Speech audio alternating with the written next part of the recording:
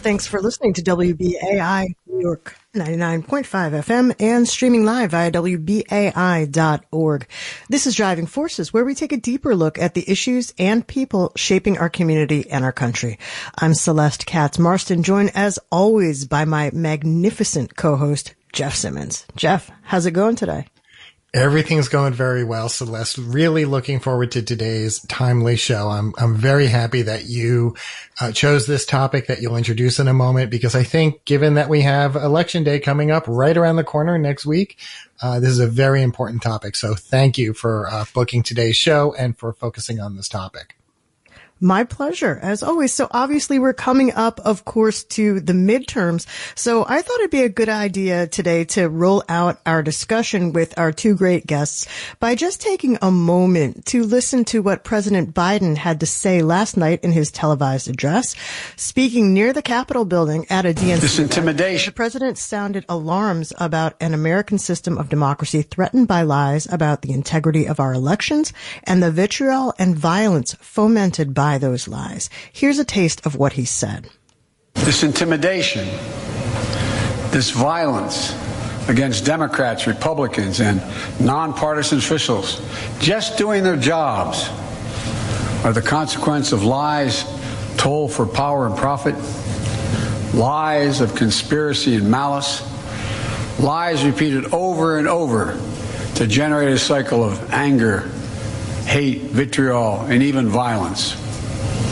In this moment, we have to confront those lies with the truth. The very future of our nation depends on it. My fellow Americans, we're facing a defining moment, an inflection point. We must, with one overwhelming, unified voice, speak as a country and say there's no place for voter intimidation or political violence in America, whether it's directed at Democrats or Republicans. No place, period. No place ever. Of course, the choice of location near the Capitol, the site of the January 6th, 2021 insurrection, was no accident. And the timing of the speech comes not just before Election Day, although voting is already well underway, but also soon after the violent assault of the husband of House Speaker Nancy Pelosi at the couple's home in San Francisco. And we've also just seen an important court decision that came down in Arizona. That's where a judge ruled to limit the actions of a group called Clean Elections USA. Now, according to that case, that group was disseminating false information about voting and had drawn claims of intimidation by staking out early ballot drop-off sites and not only photographing voters using those boxes, but posting pictures of them online. It really says a lot about the temperature of these midterm elections that even before the hearing, Clean Elections USA had already agreed to not have its supporters openly carry guns or wear body armor near these drop boxes. At the same time, we have been hearing about mistreatment and threats against election workers, not to mention the stories about election deniers, those people who still falsely insist Joe Biden is not the legitimately elected president of the United States. People not only running for high office, but also joining the system of how we actually run elections and count votes in our cities and states. So later in the show, we're going to open up our phone lines so you can chime in on all of this. How concerned are you about the state of our democracy? First, just a quick reminder that to keep bringing you these vital conversations, WBAI needs your help. Please go to WBAI.org today and pledge your support in the name of this program, Driving Forces. Our BAI Buddy program makes it super easy to set up a recurring monthly donation in any amount you choose. Help keep free speech radio alive and well in New York. Go to WBAI.org to give today, and thanks. Now we're going to go right on to our first guest. We're happy to welcome Grace Panetta back to WBAI. Grace is a political reporter with the 19th News. It's an independent nonprofit newsroom reporting on gender, politics, and policy. She previously worked at Insider for 4 years, covering politics with a focus on elections and voting, and she holds a degree in political science from Barnard College. So Grace Panetta, welcome back to Driving Forces. Thank you so much, Celeste. It's so great to be here. And Grace, it's wonderful to meet you. Before we get into the topic at hand, the 19th News is relatively new to the scene. So for our listeners who may not be familiar with it yet, tell us a little more about your outlet and what you do there. Yes, absolutely. So the 19th is a nonprofit national newsroom launched early 2020. So we've been around for a little under 3 years now. And we cover everything relating to the intersections of gender, politics, and policy. So as a politics reporter, I write a lot about female candidates, issues of gender on the ballot, and in the election administration context. So, Grace, we're going to get to some of your more recent work soon. I'm excited to talk about some of your latest stories with you, but just want to do a little bit of a rewind. The last time we had you here on the program, which was back in December of 2021, you and I, we talked about a piece that you and some other great political and elections reporters helped me write for Nieman Reports, which is a journal of the Nieman Foundation for Journalism at Harvard. And that piece was very broadly about covering 21st century voter suppression. So I'd be interested to hear from you now, almost a year later. What do you think about what's going on right now with threats against democracy, particularly when it comes to voting and things like election deniers, both running for office and getting involved in election administration?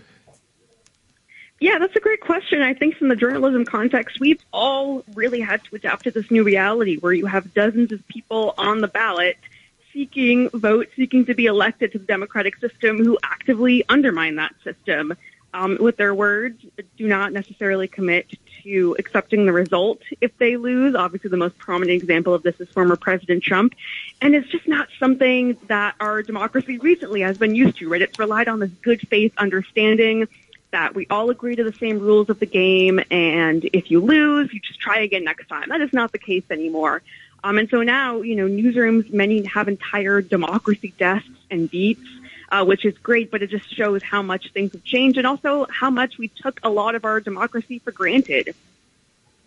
And Grace, over the last few years, there has been much more active ongoing coverage of the process of voting and election law. What's your sense of how much that this is helping inform the public about the way this is supposed to work? What is motivating these election deniers and how worried should we be about them?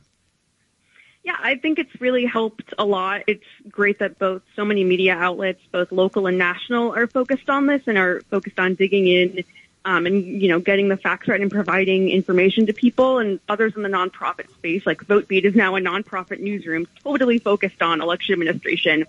But, it is, to your point, it's necessary because we have all these people seeking elected office, in some cases seeking oversight over the way our elections are run, who, push misinformation, who will not commit to accepting the results, who want to make changes to the system that could disenfranchise people or just make the process a lot more complicated and difficult and lay the groundwork for more elections to be challenged. And what I think about how worried we should be, one good thing that came out of 2020 is we saw how robust our court and legal system is to overturning the results of elections, right?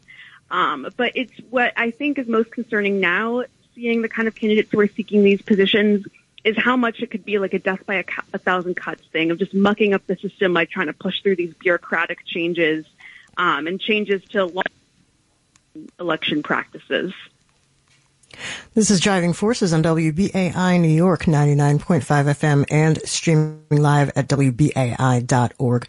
We're talking to Grace Panetta, who covers politics and elections for the nonprofit 19th News. And Grace, as I mentioned earlier, you've been doing a lot of excellent work around the elections right now. I liked some of the stories that you did that really gave us a rundown of House races that you're watching. You mentioned that although every House seat is on the ballot, fewer than 100 are expected to be competitive. I'd be very interested to hear about which House races you're watching and why you find those interesting.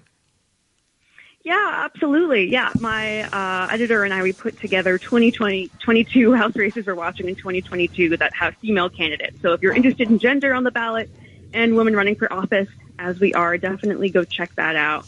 But thinking specifically about how election night is going to play out, where polls will be closing first, one race I'll be looking to early on election night is Indiana's first congressional district, which has been held by Democrats for over nearly a century, but it's now very, very competitive. And you have a Republican, Jennifer Ruth Green, who's an Air Force veteran, and a black woman, Republican, trying to flip the seat. There are also a lot of, I think, bellwethers in Virginia.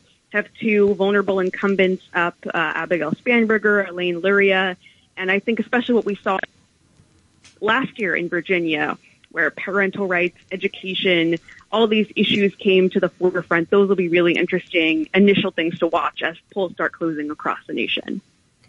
You know, what's so interesting, Grace, is I've been reading up on all of the coverage about how election officials are preparing for potential conspiracy-fueled threats, for voter intimidation.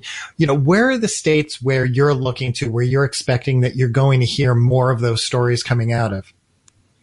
Yeah, I think Arizona and Nevada are real hotbeds and battlegrounds right now for election denial, for Stop the Steal movements. Arizona, the Republican nominees for the top 3 offices in the state have been endorsed by former President Trump and sought to undermine confidence in their election system. And so the swing states, you could see the most activity around this, like Michigan, Pennsylvania as well, were in 2020, but it's really everywhere. And that's what makes it so pernicious, is that people believing in these kinds of conspiracy theories or misinformation and wanting to act on them. That's what has so many election officials and national security experts concerned. Yeah, I'm seeing, oh, sorry, Celeste, I jumped on you. Did you? Oh, I'm seeing, like, out of New Jersey, out of Philadelphia, we are seeing a number of elected officials come out and, like, make these statements and make announcements that they're going to do all that they can to prevent any type of voter intimidation. Is that encouraging to you, or do you think that a lot of this is just kind of like a cover your butt type of thing on officials, on officials' parts, because they want to be able to say they took these actions, but there's really no meat behind what they're saying? Yeah, and it's just important also to keep in mind that election officials are already incredibly under-resourced, overstretched. This was true before 2020. Then you had the double whammy of the pandemic and the rise of this election denial movement. So I think the federal government is providing as many resources as they can, but they're also limited because it's so decentralized. And I just think a lot of election officials are kind of bracing for anything that could come up. And again, it could be also, even if there's not outbreaks of violence, which we all hope won't happen, it is like more of a death by a thousand cut situation of more and more unrest, efforts to challenge the results, people not believing the results, conspiracy theories, and that really can wear down a democracy over time. And Grace Panetta, I know you cover politics from a different angle now, but just drawing on your experience and the kinds of things you and I have talked about in the past, one of the things that's really been interesting to me is to see discussion of, and I know the 19th has done some work on this, the effect on poll workers themselves, people who are doing this either as a profession or are doing it temporarily, giving their time during election season. And a lot of those people who have experience and know how the system works are just saying, you know what, the hell with this. I don't need to be harassed. I don't need to have somebody make my life hell because I'm trying to get involved in the process. Curious what you've been hearing, if anything, or seeing about people who are just like, you know what? I don't need to do this in my life. I'm getting out of here. Yeah, that's a really, really important point, Celeste. My colleague Barbara Rodriguez just published a really good story on this topic. And it's true that the election workforce and the volunteer force of poll workers are predominantly female. And the women who work in the industry are very overworked and underpaid for the most part. And a lot of the volunteers are predominantly older, retired people who, as you say, were higher risk due to COVID and now may not want to deal with some of the intimidation and threats and conspiracies that are going on. And that's another thing that's also like a death by a thousand cut situation. If you have brain drain from the professional workforce and then of people in the volunteer force just not wanting to come in and sign up and perform that civic duty. And it's one of those things that I feel like we have all also taken for granted. So, for example, this year, this is in my colleague Barbara's article, it's a rise in voter intimidation, like some of the groups that are, monitoring and watching drop boxes in Arizona. Lots of election offices are being slammed with predatory records requests, just general threats, the toll that conspiracy theories take. So it really, does have a significant impact on this workforce. Grace Panetta covers politics and elections for the nonprofit 19th News. Grace Panetta, I just want to go back 1 second here. Predatory records requests. I know what you mean, but maybe for people who haven't heard, I'm sort of sad that we even have to have a phrase like that in our lexicon. What are predatory records requests? Yes, let me dig into this more. So a trend that's been arising that election officials have had to deal with since 2020 are people submitting extremely onerous records requests to election offices seeking to find some evidence of voter fraud, election fraud, a massive conspiracy. This all kind of stems with a lot of the misinformation, disinformation pushed by figures like Mike Lindell, right, who have huge audiences.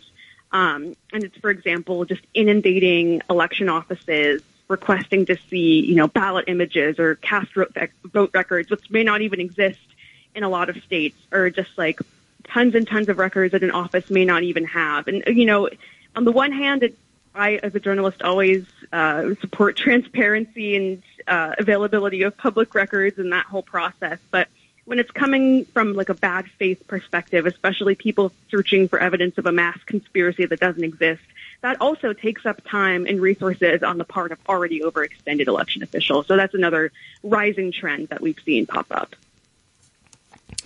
Grace Panetta, you've also written, I asked you a little bit earlier about House races that you're watching. I should have jumped to your other story, also excellent and helpful, about the Senate races that you're watching. Maybe share with us a couple that you're going to be keeping your eye on most closely. Yeah, so the Senate battleground, the map is obviously super interesting. For me, the two closest really wild card races in my mind are in Georgia and Nevada. Obviously, both have high implications and high stakes for all these issues around democracy we've been discussing. But from our standpoint at the 19th, obviously lots of gender angles too. In Nevada, you have Catherine Cortez Masto, the only Latina in the U.S. Senate, and she's facing really strong headwinds because of how hard Nevada's been hit by the pandemic and whether or not abortion can be a compelling issue for voters. And then in Georgia, these really interesting set of races in the Senate race between Raphael Warnock and Herschel Walker, and the governor's race, how Stacey Abrams will do after she became a national celebrity and is now on her second try of aiming to seek the governor's office. So those are just two of the really interesting states I'll be watching and very curious about. And Grace, you can't see me, but as you're speaking, I'm shaking my head because, yes, these are the ones I'm going to be watching. This is what I've been most interested in following. So thank you for pointing them out. I'm also just looking across, the country. I'm just wondering where we're going to see, the hotbeds of voter suppression, where we're going to see more of those efforts. Are there some other regions you think that we're not paying attention to where this might crop up? Or have we really just discussed the main ones like, Arizona, for instance? Yeah, I think Arizona is obviously a big one. And for some reason, it just attracted a lot of this activity, election denial, conspiracy activity. But I think it's kind of taking root everywhere to varying degrees. There's not a single community, a single state, a single election office that hasn't been affected by the rise in threats and harassment, the rise in misinformation, conspiracies, political polarization around how much people trust their election system. So it is a super multifaceted issue and one that really everywhere is affected by. There's not a place that's completely immune from any of this. And I have to say, I've been seeing a lot of political ads, and here in the state, the two things that keep coming up in a number of these ads are obviously crime, bail reform, but also abortion. And I'm just curious about your view on what you think is going to happen. What will we see on Tuesday of next week when it comes to these races in a number of these areas where abortion is such a defining issue? Yeah, that's a really, really interesting question. And the way it's looking at this point, I don't want to make any predictions, but the impact of abortion, is probably not going to be flipping a ton of votes or persuading a lot of voters, but I think it is helpful to Democrats insofar as it'll motivate Democrats to vote when they might have otherwise stayed home. Because in a midterm where the party in power is unpopular, Democrats who aren't super enthused with Joe Biden, may have sat out the election, might be more motivated to turn out because of abortion. But I also think, in a place like New York where abortion is legally protected, that may be less salient, especially when there's been so much emphasis in the end stages of the campaign about issues, like crime or like the economy, like inflation. So I think, if anything, the rise of this issue will stem some of the bleeding for Democrats, but it's probably not going to be the saving grace that some might have hoped earlier in the summer, for example. And Grace, as we get ready to close this segment, where can our listeners go if they'd like to follow your work and learn more about your work? Yes, if you can read my work and my wonderful colleagues' work at 19thnews.org, and I am on Twitter at Grace_Panetta. Grace Panetta, thanks so much for joining us here today on Driving Forces. Always great to hear from you. Thank you so much for having me. You're listening to Driving Forces on WBAI New York 99.5 FM and streaming live via WBAI.org. I'm Celeste Katz-Marston here with Jeff Simmons. We just spoke to Grace Panetta. She's a political reporter for the 19th News. It's a relatively new platform that focuses sort of on the intersection of politics, policy, gender. Check it out, the 19th News. Our topic today, obviously, is the midterm. Our special focus today is on threats to democracy. How worried should we be? How worried are you? A little later in the program, we're going to open up those phone lines and ask what you think. So hang tight for our call segment coming up a little later in the program.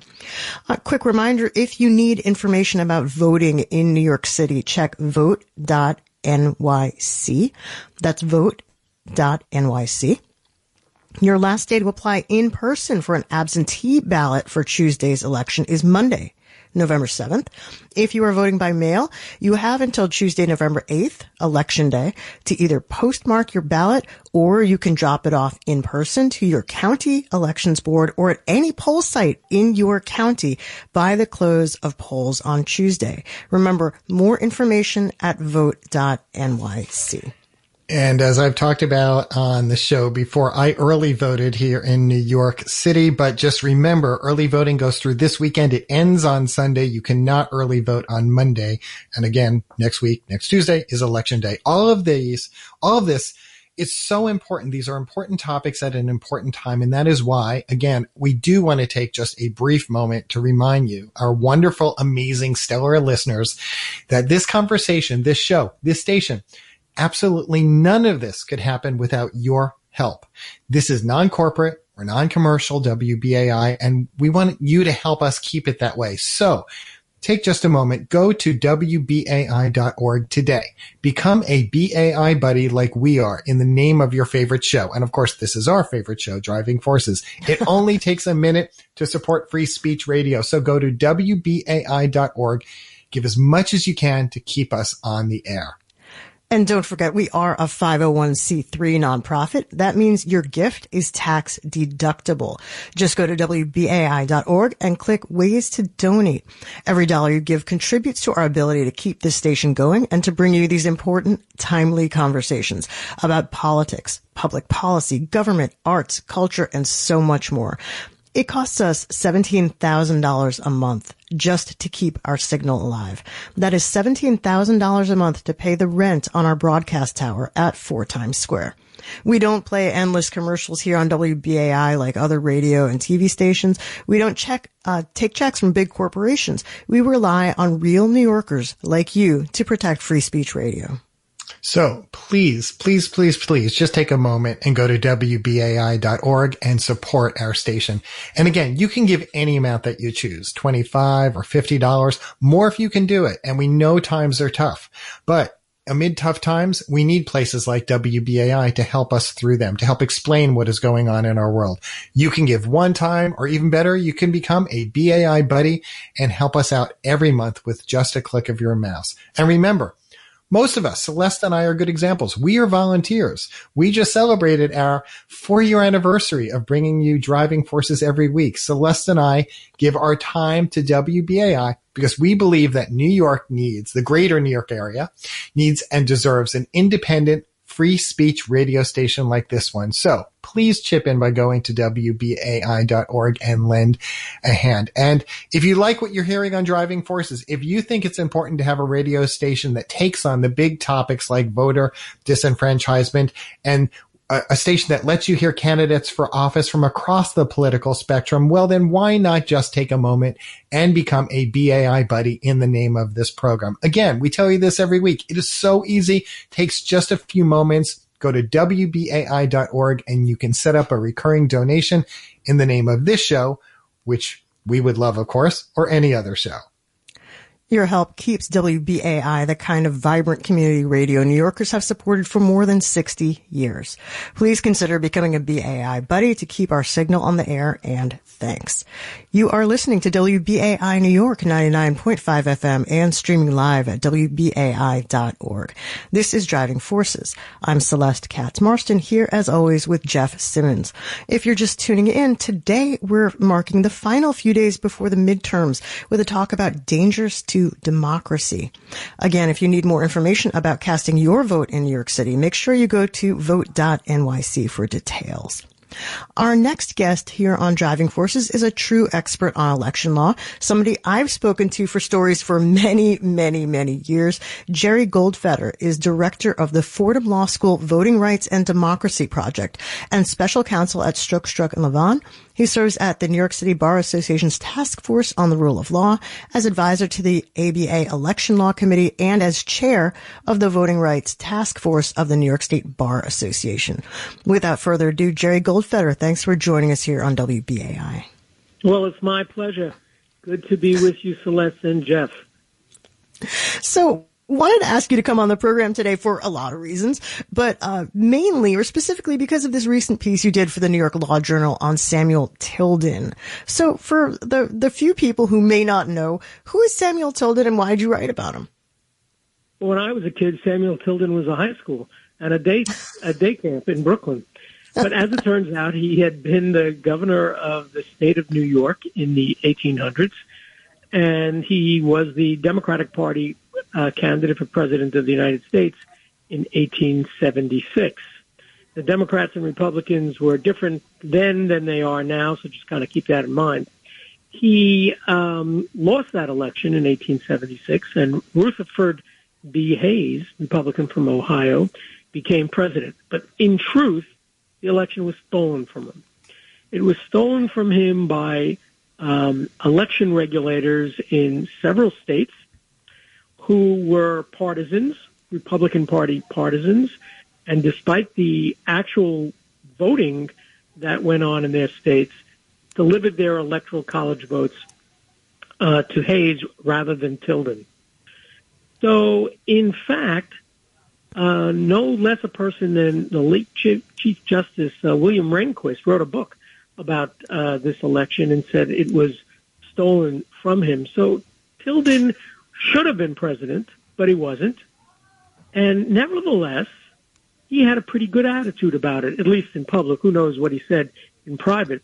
But several months after Hayes went into the White House and Tilden got his walking papers and went back to New York, Tilden spoke to a civic group in New York, in Manhattan, and said, you know, if my voice could reach to every hamlet in the country, I would say, be of good cheer. That's a quote.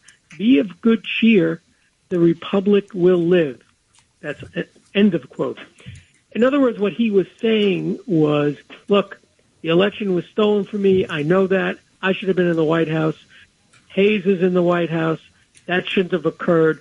But look, the republic will survive. We have gotten through a lot in our history, and we will get through this.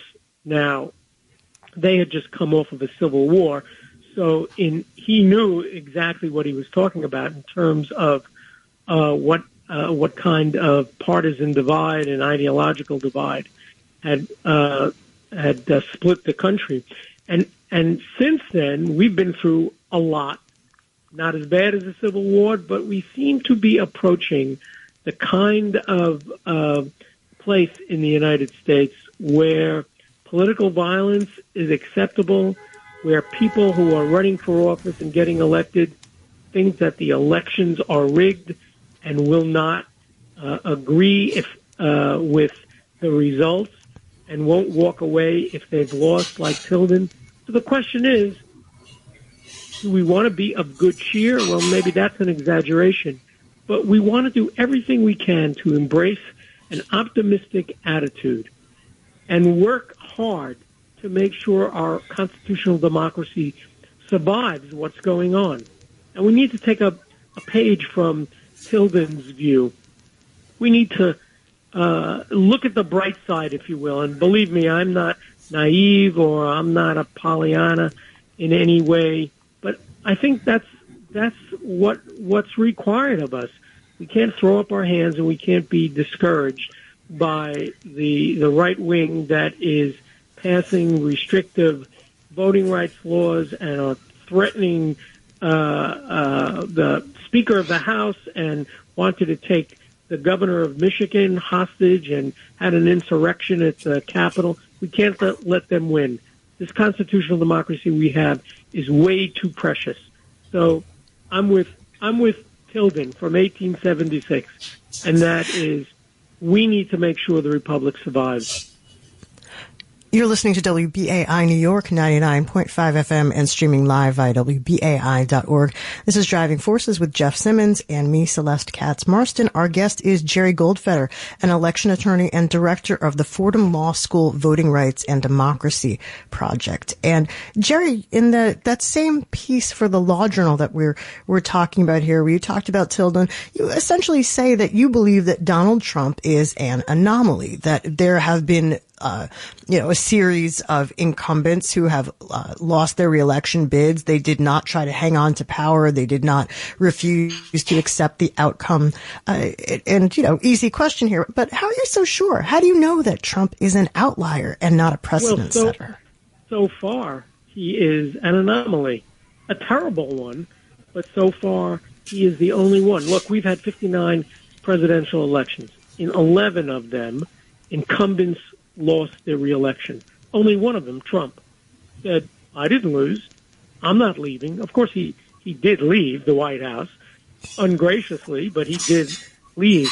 And then we've had non-incumbents as well. Al Gore thought that the Supreme Court snatched away his victory and they did it inappropriately, but nevertheless, he conceded to George Bush.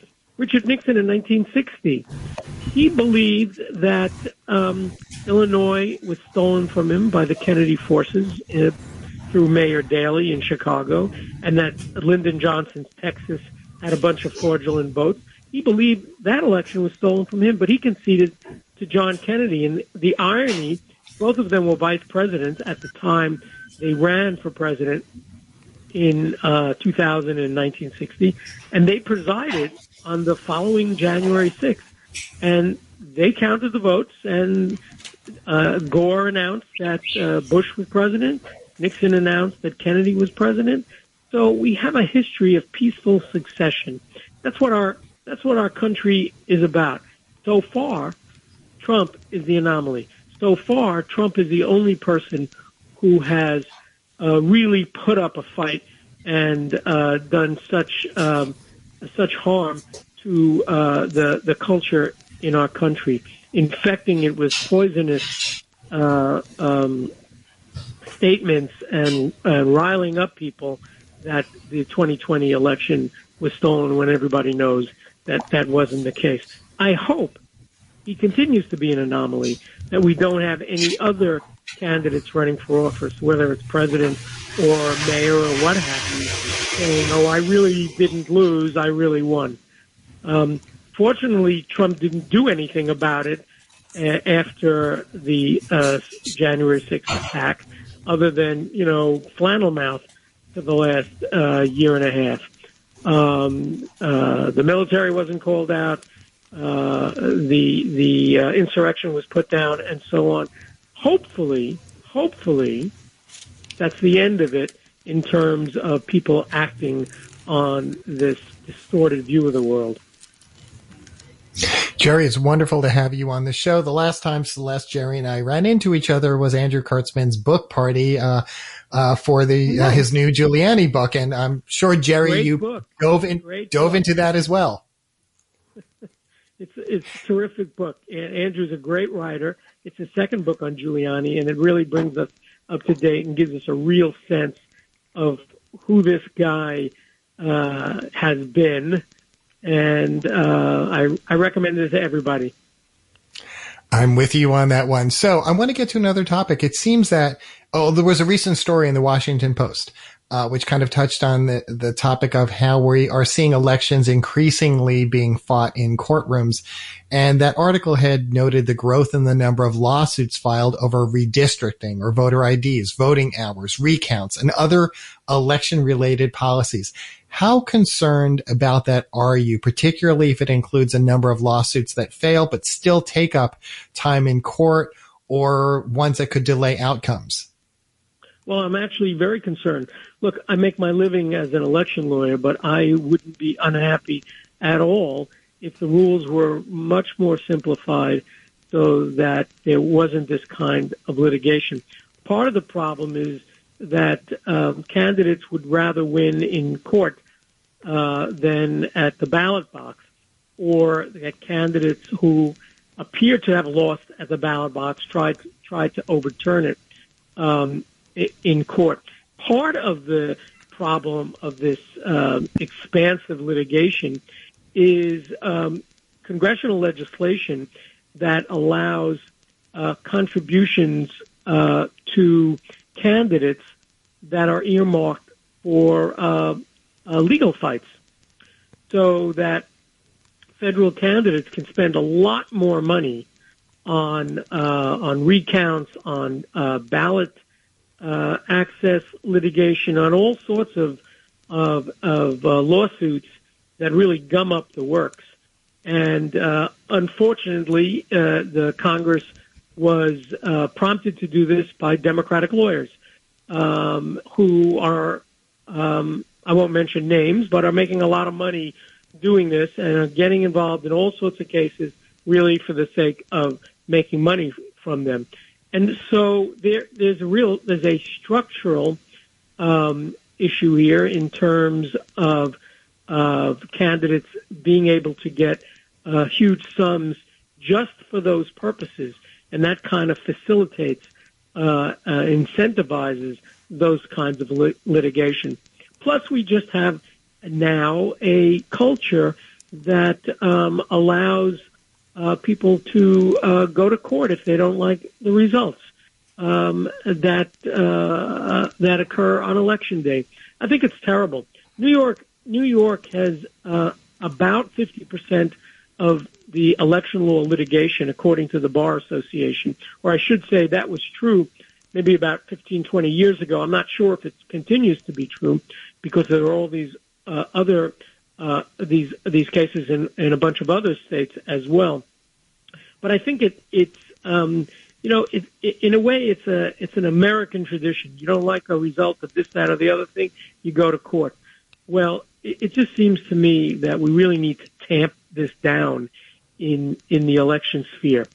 People should know what the rules are before voting starts, abide by the rules, and abide by the results. And if they're really close elections, I can understand why a court would be brought in to make sure that the ballots are counted properly.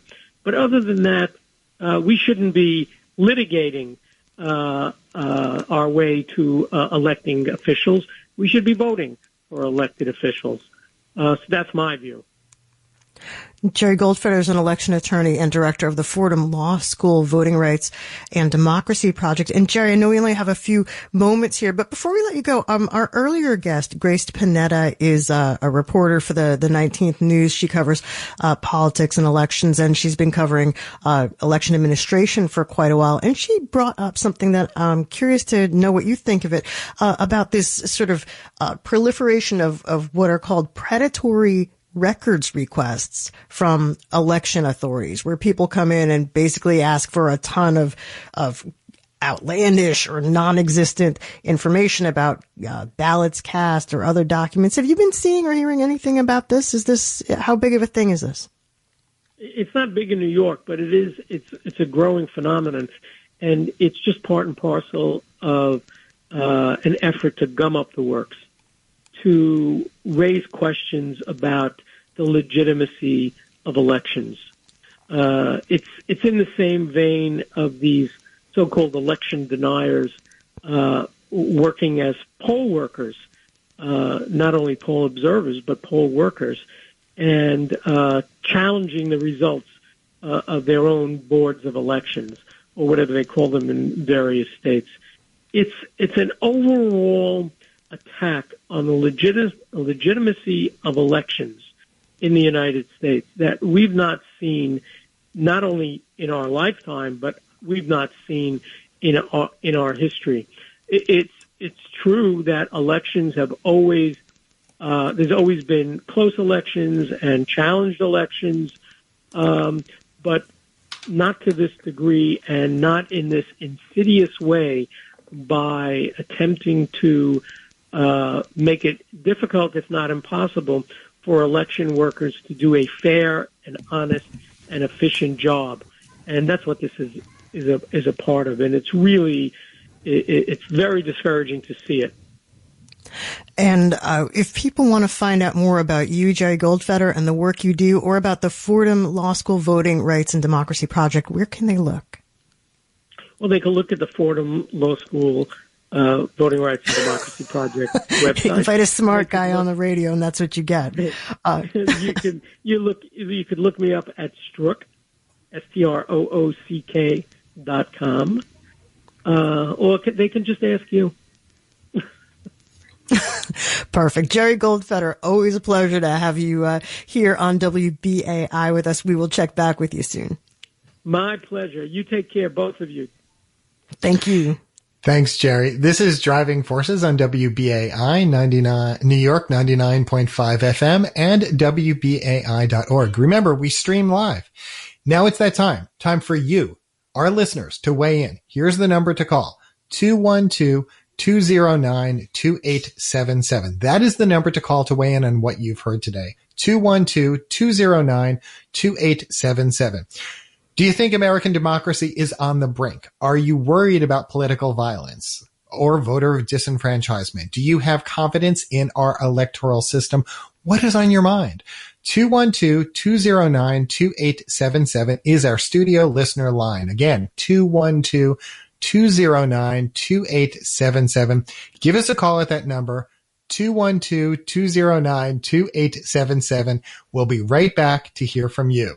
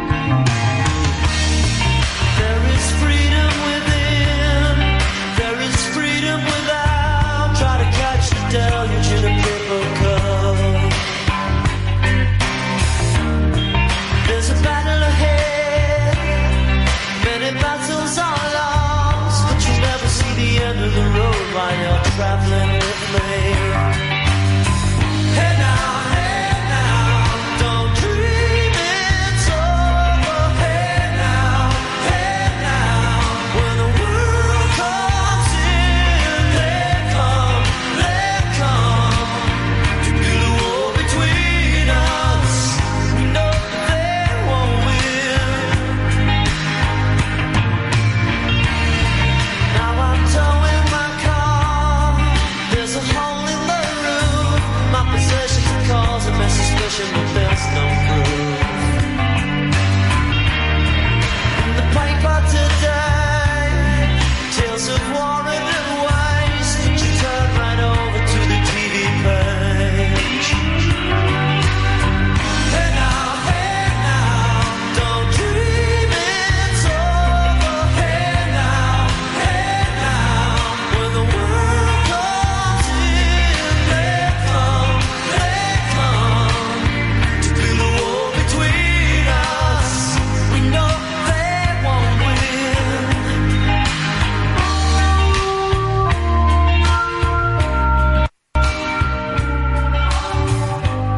Crowded House. Don't dream it's over here on WBAI New York 99.5 FM and streaming live via WBAI.org. This is Driving Forces. I'm Celeste Katz Marston, my co-host, of course, the wonderful Jeff Simmons. So it's officially time now for you to talk. 212-209-2877 is the number to call. 212-209-2877. What did you think of what President Biden had to say about the fragility of our democracy in his address last night? Who do you blame for all this hyper-partisan rhetoric we're seeing and hearing, even political violence, election deniers running for office, threats to poll workers? What's on your mind? 212-209-2877, 212-209-2877. We're going to go right to the phones. WBAI, you're on the air. What's your name and where you're calling from? Hi, Jeff. Jeff? Hello? Yes? Hi, Jeff. I'm curious to know if you know why the letter signed by AO... Okay, unfortunately, we have lost that call. Maybe we should just move on to our next caller. WBAI, you're on the air. What's your name and where you're calling from? Yes, I'm Gene. I'm from Rockland County. What's going on, Gene? Okay, yeah. I mean, I'm watching this whole thing unfold. I mean, I went through Watergate when I was younger. I mean, I'm totally appalled by what's happening, and I'm thinking, what is mainstream, people, like, where are they at with this? I mean, there shouldn't be really... I could understand, you're supporting the Republican Party as a party that respects the Constitution and our republic, but to throw their weight, like a lot of mainstream people are just like thinking, somehow it's become so mainstream to just accept that what's going on with this extremism now. And I'm just wondering, like, where are these people at? I mean, what? Don't they know that 65 judges, rejected the claims of this whole thing? I mean, this whole Trump thing. I mean, this whole thing is crazy. It doesn't make any sense to me. We shouldn't be under this kind of threat. And I feel like, I marched in anti-nuclear in the 80s, and Iraq, 2003. I was in the city February 15th. I mean, maybe what is it that the left, why can't we, get on top of this and save this country, this republic? That's what I want to know. Like what's going on with that? It's a great question. Thank you, Gene, for your call. Well, maybe that's something that you should call in about. 212-209-2877, 212-209-2877. What is it going to take to cool this down, to get people to believe the truth, which is that, there are little bobbles along the way, but primarily our election system is safe, reliable, accurate, legitimate. 212-209-2877. Back to the phones. WBAI, you're on the air. What's your name? Where are you calling from? Hi, this is John from the Bronx. What's up, John? Well, I think we got to get money out of politics because it has just corrupted both of these parties to such a degree that's why none of it works. The Republicans would not be a threat that they are if there was actually a opposition party that is representing the people, and it is not the Democrats, and it's certainly not the Squad. They stink on ice, and I don't know what is the price that they become corrupt or just totally ineffective and out of touch. Because that's all this is, basically. The Democrats can't say anything obvious. The Democrats could have put Trump on his heels if they supported single payer. Instead, they're running on these issues that are just totally garbage, and they've messed up, like abortion. They let that happen. This Barack Obama was a total creep. And he campaigns on saving abortion, and then when he gets elected, at a press conference he's saying that's not one of my big priorities. So the Democrats stink on ice; they're horrible, and Trump was only able to do whatever he was able to do because he received no opposition from any of the Democrats. Who I don't know any of them have any integrity. I have been represented by this Jamal Bowman. And he was on Education at the Crossroads, and the host let him just basically do like a stump speech. He didn't address anything. He basically covers his ass about being confronted about being a warmonger and supporting that. And nobody's holding him accountable, not even on this station. Okay, well, thank you so much for giving us a call today. We're going to see if we can squeeze in another call. I believe we may have one more. Let's put that next call on the line. Welcome to WBAI. You are on the air. What's your name and where are you from? Anthony, how are you? Hi, can you speak up a bit? Yeah, my name is Anthony. Can you hear me? Yes, I can, Anthony. Thank you so much. What is on your mind today? There's a lot, especially that gentleman who spoke. I think he's living in another world. The Republican Party had a chance to get rid of Trump when he was impeached for January 6th. And they gave him a pass knowing he still controlled the Pied Piper. He still controlled the thing. They yelled at him, blah, blah, blah. They kept him there. He could have been impeached and never serve again. Fox News, to that man who was the speaker, Fox News is what wasn't there in 2000, in 64 and in 60. Fox News wasn't there spreading one particular line for what they wanted to do. That's what they're up against. And it's not the Democratic Party. There's the money behind them, and they can say what they want because they don't get away with it. They do get away with it, the Republicans, because they have the real money behind them. They have the dark money that was put in place. And to the people, to the voters out there, you're in this place, to the Democratic voters who didn't vote in 2016, who stood home in 2016. If 2016 doesn't happen, Donald Trump disappears. Oh, I take your point, and thank you for your call. We're going to try to get to one more call here. Great calls today. Lots of people with a lot of passionate feelings about this. Last caller, WBAI, you're on the air. What's your name and where you're calling from? Hi, I'm Rose from Flemington, New Jersey, and I just want to say this much. Although I'm too old and now blind, I follow politics very closely. I used to do the polls in be a poll watcher in Manhattan. Mm-hmm. If everybody is so unhappy, whatever side it is, volunteer to be a poll watcher. The MAGAs will be there, but they won't mess with women. Either party. Well, that's very interesting. I'm so glad that you. How many years did you spend doing this? I'm so glad you brought this up. A few in the 80s.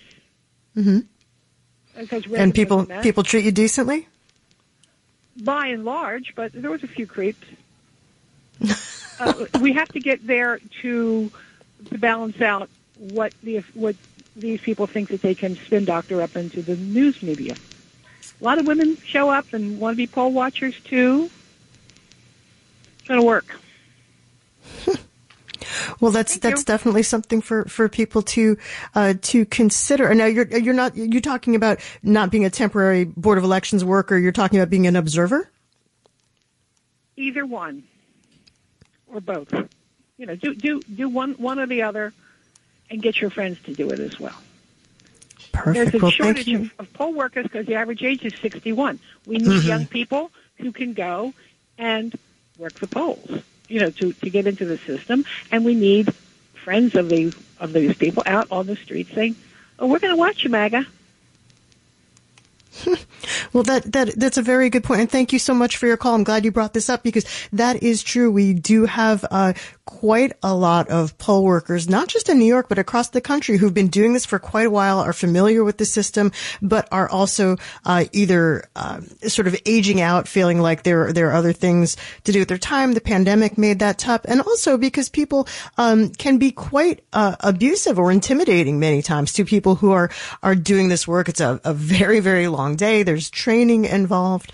There's a lot of knowledge there, and people do get testy when things don't go exactly as they want to, or even things that may not be within the control of poll workers, such as long lines or machine breakdowns. So taking to heart what the caller is talking about here, think about if you're not happy with the way things are looking or the way things are working, getting involved, becoming election day worker, or becoming a poll observer. Lots of ways to make your presence and your voice known here.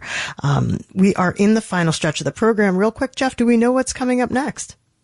Yes, on Sunday at City Watch, 10 a.m. in the morning, David Brand will be hosting. We're going to continue our election coverage with Jeff Colton from City and State to talk elections and take listener calls.